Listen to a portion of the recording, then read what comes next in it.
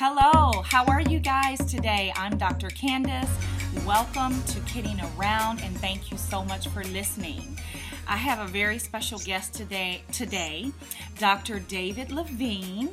He is my friend, colleague, mentor, so many things. I can go on and on and on.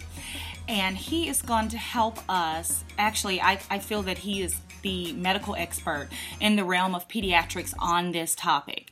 He actually authored and led an American Academy policy statement on this topic. And I know I'm being a little mysterious. I'll let you know what it is in a second.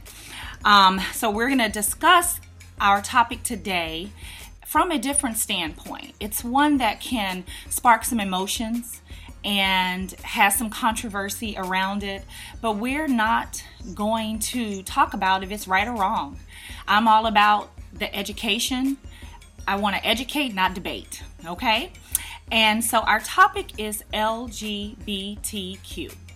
And we're going to go into what the definition of that is and all the other important elements as it relates to your health and well-being for children, adolescents, and young adults. That's where we're going with this, because I hear a lot of conversations and they're not based in fact, and we want to get the information and the education and the facts out there so that we can begin to have a common ground.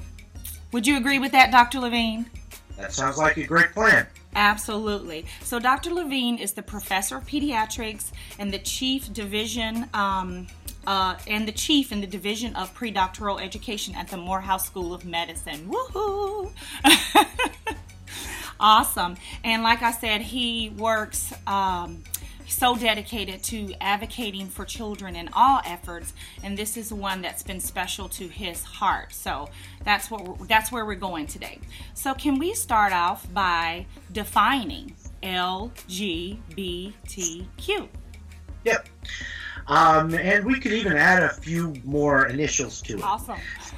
So the technical definition: lesbian, gay, bisexual, transgender, questioning was really the original Q, but a lot of the members of the LGBT community have come up with new ways to identify and to describe themselves more than anything. So an old term that was used to be very, very derogatory towards gay people was queer. Well, there are some folks in the gay community that have taken that word, incorporated it into their own identity to de-energize the negative for it. And there's a category of young people that consider themselves gender queer. Okay. And the term gender queer really means just don't put me in a gender box. Okay. I am happy with the body that I was given, but I'm not entirely in sync with what the gender definition would be. Okay. So you may have some women that just don't want to ever put themselves in a dress or a skirt. Mm-hmm. They may be attracted to other women, they may not be attracted to other women, but the term gender queer becomes very, very comfortable for the individual. Okay. And that's the point. If we're trying to meet our patients and our clients where they are, yes, we should allow our patients to identify themselves in whatever way that they're most comfortable. We just have to do that translation in our head. Absolutely. What does that mean? Yes. And other people have added other letters to that acronym. I for intersex. Now, folks that are born actually with genitals that are not entirely male or entirely female, we tend to call them disorders of sexual differentiation, long term. Sorry about that.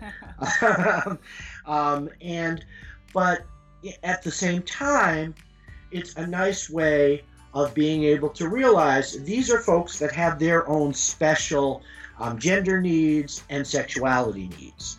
Some people have also added A for allies, and a second A for those people that choose to be asexual. Okay. It's very interesting. We have probably the world's greatest role model is a fictional character, Sheldon Cooper, from the Big Bang Theory. He just is very averse to the idea of sex. And does that mean that he has a dysfunction, or is he just being who he is? And that's the point. And why this huge acronym? Because, of course, you see there are some very divergent populations in there. Transgender folks, for example, could be gay, they could be straight, they could be bisexual, they can be asexual. Right.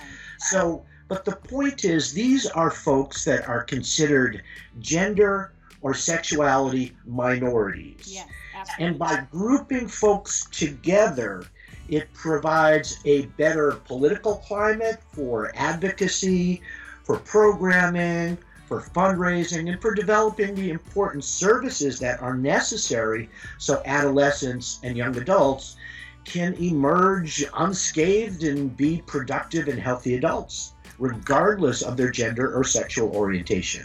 All right, I got it. So let's help with some of those terms. So what would be the technical definition of lesbian? So lesbian are women that say they are attracted to other women. Okay. And the point is that when we talk about orientation, we're really talking about how people feel inside, yes, about who they're attracted to. Okay. But remember that sexual orientation does not always equal sexual behavior. That's right. People are very complicated. That should be an assumption that people Yes. just do what people do. Yes, it's And not it's always not about necessarily sex. predictable. Right. It's not always We about sex. certainly know there is a large group of men that identify as straight, but may also be having sex with the same gender from time to time. They just don't identify as bisexual, they identify as straight. I mean, there was even this term that still is somewhat used in especially the African American community related to this issue, being on the DL, being on the down low. Yes. And you know, that's a difficult population for us because, of course, one of the ideas about why is it important to talk with our young people and to find and meet young people where they're at is because we know there are issues and health disparities that are likely caused by the pervasive prejudice that people feel from being different. Right. And that's what can lead to dysfunction.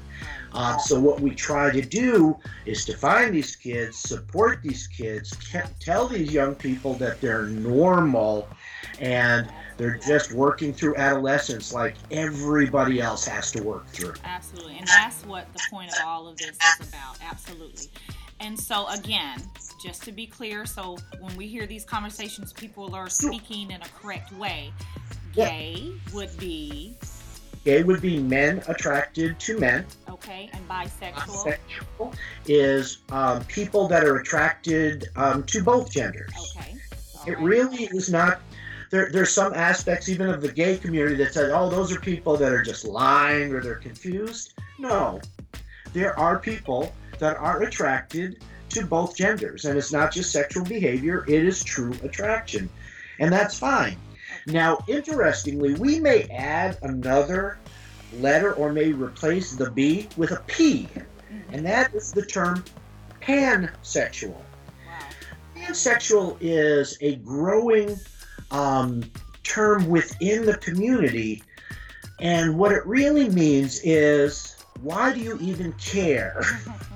Don't put me in a gender box. Don't put me in why do I need to be counted that I'm having sex with men or women or both or neither? I am a sexual being. I'm attracted to people regardless of gender or orientation. Okay. And it's kind of a revolutionary concept. So you may hear that term in the community as well. So And of course, evolving. teeth. Evolving Yes. all the time. Absolutely. Absolutely. And transgender, because this Yeah. is the one where I think people get really confused and there's a lot of misinformation. Transgender. Right. So transgender is an umbrella term for people that are born with a gender that just does not match what's in their brain. So if it's a male transitioning to female transgender, they're born with male organs. But even as early as 3 or 4 years of age for some children, they know something's wrong because they feel like the opposite gender inside, but their body doesn't match it. So that's an umbrella term. Now, there are things to talk about to, number one, take out of the equation. One is this idea of transvestite or transvestism, which really is, I just get some sexual thrill out of dressing like the opposite gender. So there are some transvestites, for example, that feel very, very comfortable to get through their day wearing women's panties if it's a transvestite male. That has nothing to do with gender identity, has nothing to do with sexual orientation. It really is considered a fetish in terms of. Yes. Now, you also may hear the term transsexual. And when people talk about transsexual, it's really people that have at least almost, if not finally, achieved the transition to the opposite gender. So if it is a female to male, they've had hormonal therapy, they certainly have had psychosocial therapy, and they may then have gone on to have a double breast removal, along with some reconstruction of the female genitals to somewhat approximate a small male penis, changing the structure of the women's genital anatomy using, in that case, surgery. And so those are folks that, in general, are hidden in our society. Right. Why? Because they look like the gender that they've adopted. So And you just don't see any issues related to that. Got it. It's not so obvious anymore. Right. Awesome. So moving forward to our next question. In the American Academy of Pediatrics statement that you had, I guess, and authored, you say that youth who identify as LGBTQ are normal people, but just different. Can you expound on that? Yeah, I like to think of the fact that everybody's different. Yes. When you think about it, there are some people with red hair. It's maybe the only physical trait that we don't discriminate against. But it's our society that likes to be in the majority. And so when you're in the minority, you are different. That doesn't mean that these kids are not normal. They're absolutely normal. But do they have different sexuality needs? Absolutely. They need to know about intimacy and relationships, just like men that are attracted to women, etc. But we also need to talk to them specifically about the increased risks that can happen in terms of having male-to-male sex because of, unfortunately, the high rates of HIV that are happening, especially among youth that are actually kicked out or thrown away because they come out to their parents as being lesbian or gay or transgender, and they find themselves on the street. Right, absolutely. Right, and again, that's what we want to avoid. We're discussing it for those reasons today. So, absolutely, we want to get that out of people's heads, and I know just this conversation today is not going to do it. But normal, just like if you had a different hair color, if you have different ideas, you have, that's just fine. But different in that aspect of sexual identity. So now let's go back to childhood, because we're pediatricians. We're pediatricians after all. And obviously this topic expands throughout life. But let's go back to childhood. Sure. You hit it briefly. We definitely have children, 3, 4, 5, who are starting to question their assigned gender role or gender, okay? How do children form gender identity? And also in that, I know you will discuss that term or that understanding of gender role confusion. And one thing within that is that there's a myth, I think it's a myth in the community, that it always happens after a trauma or something had to happen to that child that made them that way. True, that may be that may be for a particular person, because we do hear people talk about, this is what happened to me, and since then this is how I struggle with the issue. But I would say that's not the majority of children. So can you explain that process of forming gender identity? Sure. And to address those adults that think there was trauma, it was likely that if they didn't experience the trauma, their feelings and their orientation would have emerged in other ways. So perhaps the trauma brought out things that the person wouldn't have been ready to go to yet. But trauma has not been shown to actually influence sexual orientation or gender identity. And we really need to keep those two things different.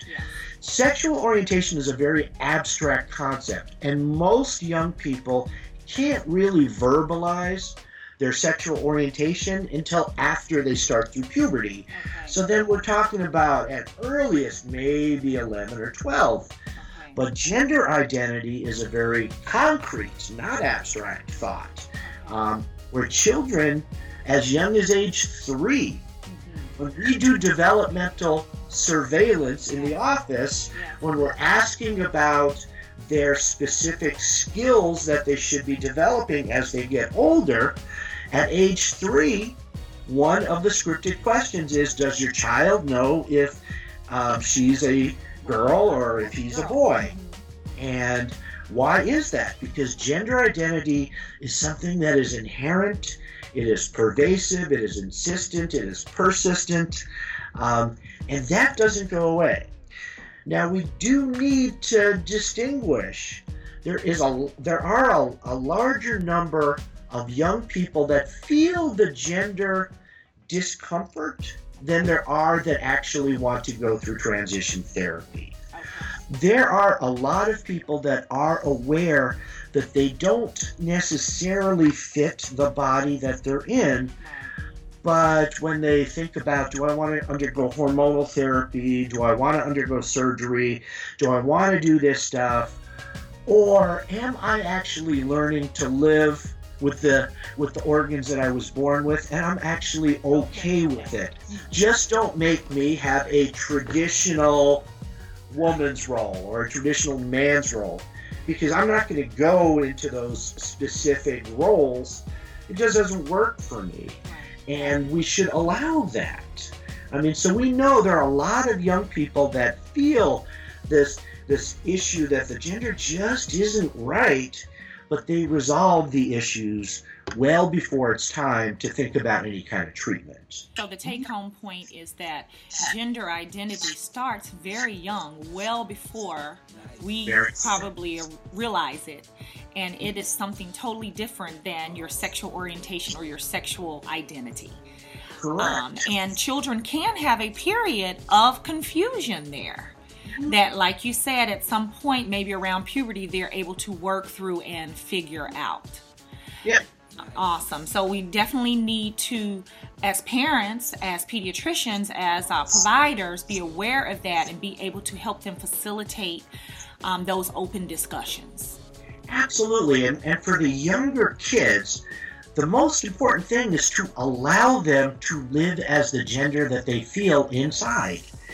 It's actually when children tell their parents about how they feel, and the parents are actually open and receptive to actually hear what the young person has, it's nice, because then we have a extended period of time for the young person to explore gender roles, and because the first therapy that we would ever think about doing would be when they start through puberty. So the minute they have their first pubic hair, then we might actually start treatment with hormone blockers that prevent the development of the birth gender through puberty. Wow, so with males, we know we something now. Wow, you're starting something now. And how are they going to pay for it? And I know this is evolving. This is the future, because I bet insurance is not paying for that, and I don't know how you're going to take care of that. But that ideally is something in the future that would be an option for a very, I guess, progressive family to pick up on that and say, is this something you want to do, and see that as an option? Right, absolutely. Now, the reality is, because of our societal feelings and about so many young people that are transgender just feel like, I can't talk to my parents, I can't talk to my friends, I'm just going to hold this inside. When we actually look at the average age that young people present to transgender transition clinics, it's actually after age 16 in general. Right. So we've lost that opportunity for the hormone blocker. So it's not a battle that we wage that often because, of course, we don't have parents that are that engaged that often. So yeah, do we have to wage those battles? Absolutely. Are there actually legal advocates in a lot of communities that would force insurance companies to actually provide the care that is necessary? Yes. So I actually have a transgender client right now that actually has some attorneys from a national organization with local chapters of volunteer lawyers that help with anything related to LGBT issues. It's called Lambda Legal. And so she's actually, my client is being assisted by these attorneys to find the best services and to actually make sure that their Medicaid health plan pays for the therapy because it's standardized therapy. Gotcha. Yeah. So that's good to know that there are resources out there. So Yeah. I wanted to share a story with you briefly, and you kind of hit on it, but I like to give step by step, be very simple. I had a mom recently, about a month ago, and she had, I think, fits perfectly into the age that we just discussed. I think it's about 4-year-old little boy. She has 4 other boys, all the way up into the teenage years. And outside of doing his measurements, his vaccines, talking about his learning, all of the things we talk about as pediatricians, addressing the whole child, I could tell she had something brewing she wanted to ask me. So she's like, yeah. Okay, you done? Now, I have something I need to talk to you about. And I always appreciate that they trust me. But her concern was that a daycare provider raised the question that her son could potentially be gay because of the way he moved his hands, the way he played with the girls, the toys he chose to play with, the way he said certain things. And this mom was very, very, very confused and very, very concerned. She's in the African American community. And one of those very traditional African American communities in an inner city clinic, if you get what I mean. Sure. And so I addressed it. I was a little shocked. I've never had things posed to me that young. I addressed it as best I thought I could, and she was happy with our discussion. And I just want your expertise as to, for that mom, because we just said it comes up. It usually comes up late because already the child knows don't go there. But for this child and any child who comes out, or you as a parent suspects, or you hear rumor, whatever, what should be the real point or the real steps a parent takes to address this with their child? The first thing that the child needs, 100%, is unconditional love. Absolutely. And so that's the first thing. If the mom's going to talk to him about this, it's like, mommy loves you regardless of what you tell me. Yes. Right. And that's so important because when we look at the health disparities, it's related to the pervasive prejudice. Yes. It's related to the overarching assumption that people are straight until otherwise proven. Mm-hmm. And that's the perspective that she's coming from. So yes, we need to delve into what the daycare said, but the first thing would be always say, just make sure your child gets unconditional love, because that's what produces quality, high-performing adults, is unconditional love. The next thing is to say, this has nothing to do with sexual orientation, not at age 4. Children at age 4, it does not matter. If you were to ask 20 little girls who they'd rather spend time with at age 4, 19 of them are going to say they want to spend the time with the girls. because that's the mantra of early childhood, is to spend time with people that are like you. Like them, Right. So the question is more, is this child gender variant? Because sexual orientation, we have just no clue until after puberty. Right. And it's, when you think about talking with a 3 or 4-year-old, first thing is, if you don't have a lot of experience with 3 and 4-year-olds, you realize that they can have some fairly complex thoughts and deep thoughts. But the other thing is they have no filter. They tell you what's on their mind. Absolutely. So my next response would be to the parent, well, have you asked your child, does he feel like a boy or a girl inside? Great question. Yes. Because if we find out that he does feel like a girl inside, then the first thing that she needs to know is that mommy and daddy still love her regardless. Right. Because even at age 4, they can tell something's not right here. People are looking at me a little bit differently than other boys. But we know there are so many gender benders in this world. Yes. I mean, what can you say? It just was not that long ago that the only people that had an earring in the right ear were gay people. Okay. And now you look around and men are wearing 2 and 3 earrings. Right. Men getting their nails done and their hairs done. I mean, we even have this term of straight people that like to think about fashion sense, metrosexual, which has nothing to do. It's just blurred lines. Entirely being in sync with your traditional gender roles. Right. And that's okay. So that's what I told her. Relax, take a deep breath. Don't believe the hype. Right. And I definitely was not happy with the daycare provider. I felt like she was way out of her lane. Yeah, that was the other thing. That was just so negative, and she dare not put that negative image on her child. And I definitely told her that love was all that mattered, and to, wait things out and watch and wait, and just, at a time to talk to the child about it. But she herself had not seen anything at home, so I don't know who this daycare provider was. But I definitely told her, just relax. It's going to be okay no matter what. It's going to be okay. Exactly. Now, let's talk about that with a 16-year-old. Mm-hmm. So you're talking about parent was informed. Well, you suspect. You have suspected for years, or you hear a rumor, or your child comes to you. Hopefully it's the latter, that your child is comfortable enough and trusts you enough, and you have open dialogue enough that they come to you. If that happens, we probably don't even need to have this discussion. Right. But in the event that it's a very upset parent. Right. It's a very interesting discussion at this point, because there's 2 perspectives on this side. The person who's actually coming out to their parents, and then the other is the parent's observation of what's going on with their kid.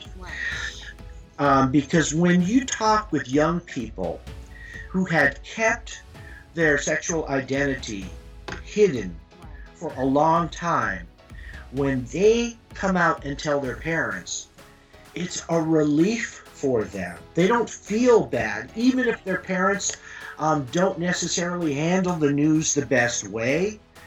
It's not a negative feeling on the term of the adolescent, because it's so empowering to finally just say who you are and to try to get your parents on your side. Now, when you think about the parents' perspective, they, of course, were raised in our society with all of the homophobia, with this idea that heterosexism, that heterosexual is the desired, everything else is different. Parents go through mourning. They're mourning the image of the child that they thought that they had. Most parents, when you talk to their children, hope that they're going to be married to the opposite gender, raise a family, not have any pervasive prejudice against them, no extra struggles, because this world is hard enough without having these extra struggles. So we do have to recognize and support the parents. Even if we don't agree that the parents should be in mourning, they are. They're mourning the loss of who they thought that they had. Does that stay that way? Not usually. Most parents are able to come around and support their children and to be caring and nurturing. You just have to give them some time as well. But what we try to do is to also counsel the parents as they're struggling through the issue themselves, is not to radiate that struggle out for the adolescent. Especially if it's a two-parent family, the parents can have their private discussions and support each other, but to have a uniformed "we love you and accept you" to their children. And it really is love and acceptance, not just tolerance, but acceptance. It's a very different concept. Because it's not likely you're going to change. Wonderful national organization with many local chapters called Parents and Friends of Lesbians and Gays, PFLAG, so PFLAG.org. Wonderful, wonderful resources to help families to understand what's going on, to offer communication strategies, to offer coping strategies for families, as well as really getting families to provide support for their gay or transgender or lesbian or bisexual child. Right. So it's really a wonderful national organization. It's been around for 30, 40 years. It's probably the most stable national advocacy organization there is related to adolescents and coming out to their families. That's awesome. So now, how can pediatricians or medical providers assist parents, assist adolescents with this process as well? Yeah. Well, the first thing is pediatricians need to take their own self-journey. Yeah. Because we have had patients that have been offended by pediatricians. Mm-hmm. If they're offended, it totally poisons the way that they perceive the healthcare system. So somebody goes to an emergency room and they mention the fact that they're gay, maybe they're going to an ER because of an STD or something like that. They get some shade, they say, I'm not going back to the doctor. And we know that that's such an important thing for all adolescents. We know, for example, so many men, from the time that they're 18 to the time that they're 40, they don't go to the doctor. Why? Because they had negative experiences in the healthcare system when they were teenagers, or they were disrespected as as adolescents, so they don't see the value of going for healthcare. So that's the first thing, is we have to get rid of our own biases so that we can be there. We have children in our practice whose parents decline immunizations. We have parents in our practices where they want these kids on a strict vegan diet. We can work with that. Anything. Yeah. Right. And that's the thing. We don't have to agree with what's going on to manage what's going on. Right. But in this case, honestly, I think we all should be getting on page so that we can be there for our sexual minority clients. And the biggest thing that they need to get from the doctor is, you're normal. You're okay. I care about you the same way that I did when you were 8, now that you're 14. I actually had that opportunity not that long ago. A pre-sexual young man, he's 11, who recently came out to his parents and said he thinks that he's gay. Mom is fairly traditional Catholic, having a little bit more difficulty with it than Dad, but Dad actually was raised Southern Baptist. But Dad's just a little bit more in sync with what society is doing. Open-minded. So they are, told him, would they rather he be straight? Yes. But do they absolutely accept him or love him for who he is? Right. Yeah. And that's what he needed to hear. And so he's doing well. And we'll continue to support him, be in his life. Right. Absolutely. Right. Absolutely. That is wonderful. And then also, the pediatrician or the medical provider can assist with all these different steps and phases. Right. Absolutely. Well. For the transgender kids, I actually provide transgender therapy now because there's such a gap in the city of Atlanta. There's one pediatric hormone specialist, a pediatric endocrinologist at Children's Healthcare of Atlanta at Eggleston, Dr. Brianna Patterson. She's doing a great job. But I had one client who somewhere along the process got offended by the Eggleston system and didn't want to go back. Mm-hmm. And so I just looked and said, I've been talking about this. I've been training other people about transgender. Let's just go ahead and do transgender therapy. Awesome. So and my client is doing well. Good for them and good for you. That's good to have you there. Absolutely. But at the same time, I don't know that too many general pediatricians are going to want to do this. So having your toolkit together, having knowledge is there a therapist in your community that you can send these young people to get gender affirmation? Yes. They're not going there to get fixed and to correct their transgender to make them not transgender or not gay. Right. They're going there to get the support that they need. And especially for transgender, it's a really, really big step. Right. To actually transition from one gender to the other.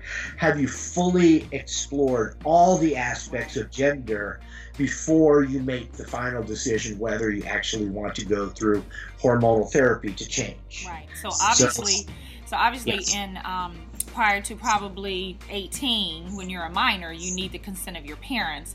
But once you move into adulthood, it's all your choice. But you still need to make sure, like you said, that you're sure about the whole process. I'm sure it's not an easy process.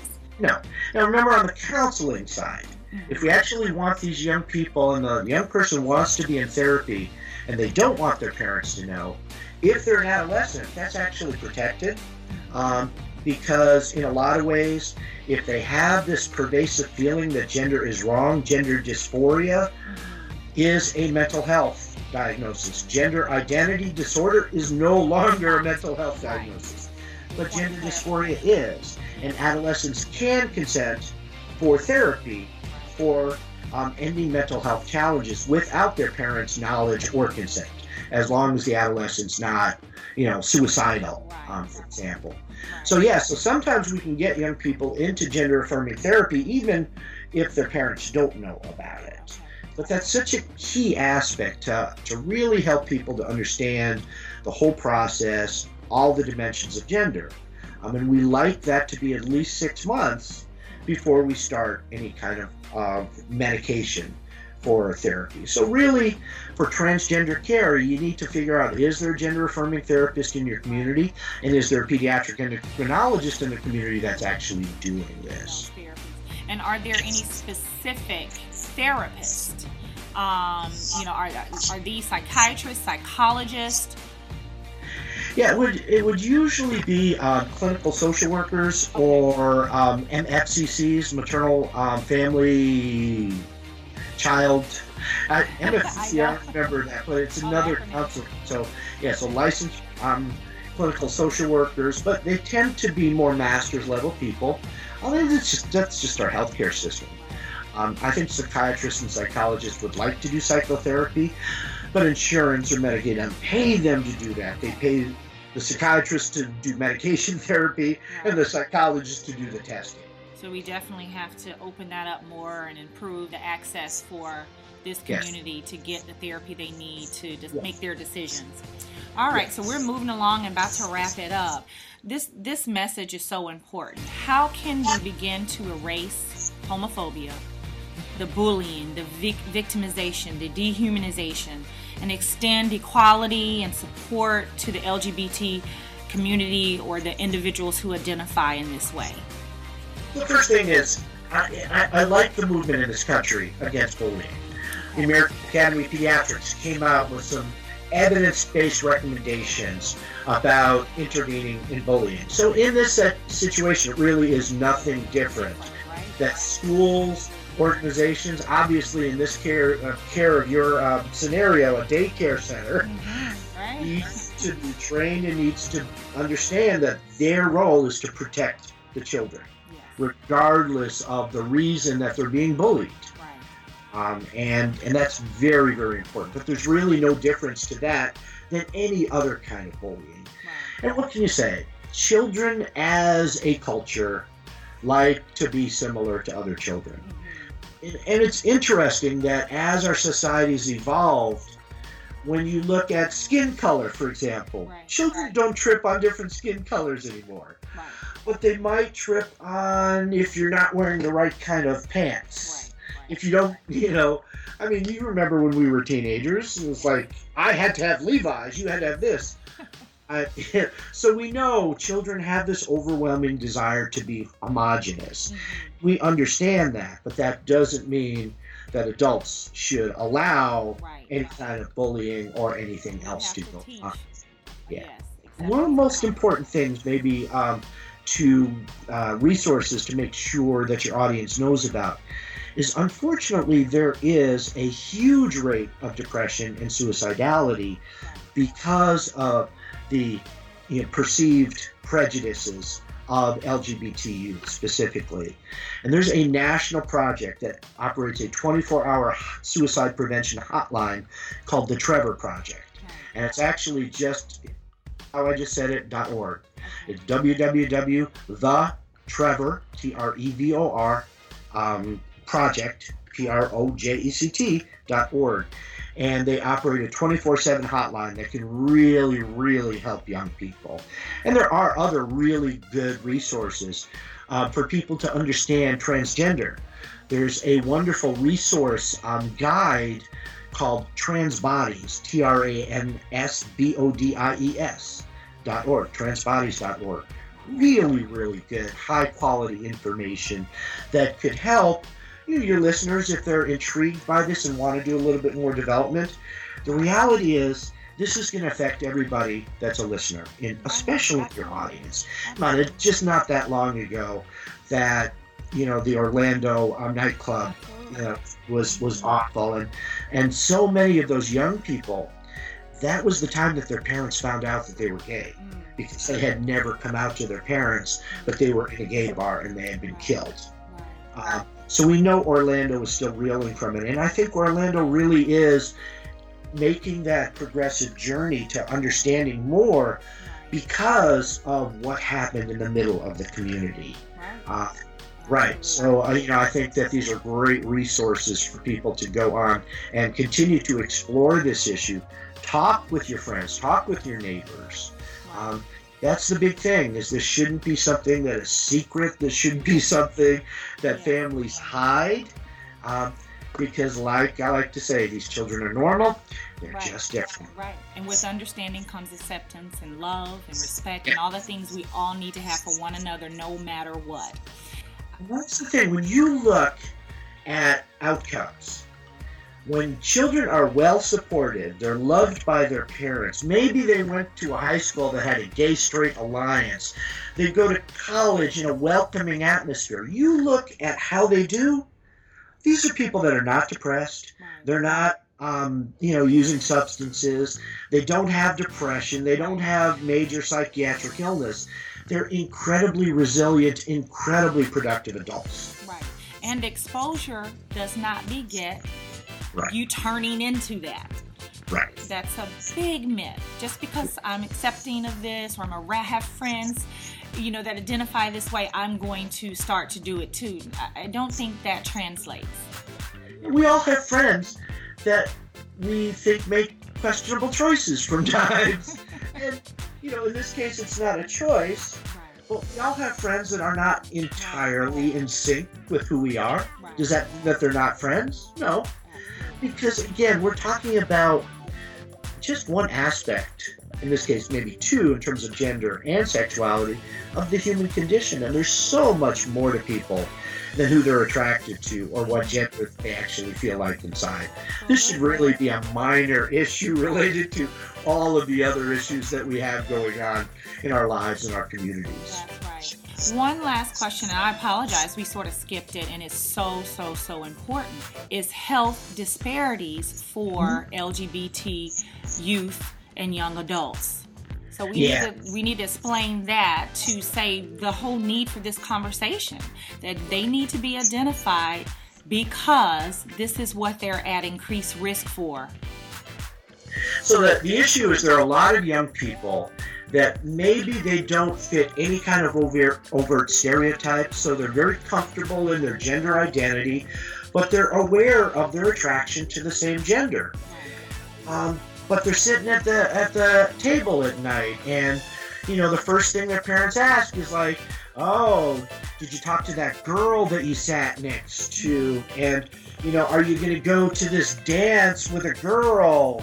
This assumption that young people are supposed to be straight. But meanwhile, the person that they're talking to knows inside, no, I don't want to go to a dance with a girl. I can dance, but it's not going to be thrilling the way it might be if I was straight. They may not want to tell their families, but the damage continues to be done, especially if they hear, homophobic, anti-gay slurs at the dinner table.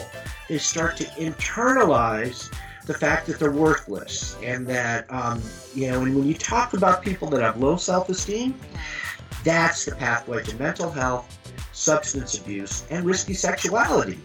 I mean, people start having risky sexuality because they're looking for love in all the wrong places. They're not getting the love that they wanted at home. They think that maybe this partner will provide it. Well, this partner didn't want to use any protection, but this partner might actually feel like they care about me, so we're not going to use condoms. And then there's high-risk sexuality, especially if it's sexuality that is accompanied by substance abuse that leads to STDs and the huge rate of HIV, especially in the African-American gay community. So it's not being gay that leads you to the health disparities. It's the societal reaction to being gay or to being a gender variant that leads to the dysfunctions. And that's why it's so important for pediatricians to get with the families and tell the families about this stuff and let the families know that if you don't give your child unconditional support, this is what could happen if you try to tell your child, no, you're not a girl, you're a boy. You have to do it this way. My transgender client has had depression and substance abuse issues because of transphobia from her mother when she was very young, and she's still reeling from those issues. It's much more difficult to unravel once they're in that aspect. But now she's in a therapeutic community. We're doing better. She feels better about her body because she's been on hormone therapy now for about 4 months, and things are looking positive. So that doesn't mean that we can't even reverse some of these disparities, but she certainly had virtually all of the health disparities that we're talking about. Fortunately, was not HIV positive. Well, we're wrapping it up. I know we went over such a great discussion, such a needed discussion. And I really thank you again, Dr. Levine, for talking about the LGBT community, all of these health issues as related to our young people, our adolescents, our young adults, and a very needed discussion. I really appreciate you, and thank you. And I know this is going to be very helpful. I appreciate the time, and it's always good to work with somebody that was a former student of mine. Yes, an awesome teacher as well. Thank you. And to all of the listeners, thank you for listening to Kidding Around. We'll talk soon, and have a great day. I'm beautiful in my way. There's got me no mistakes.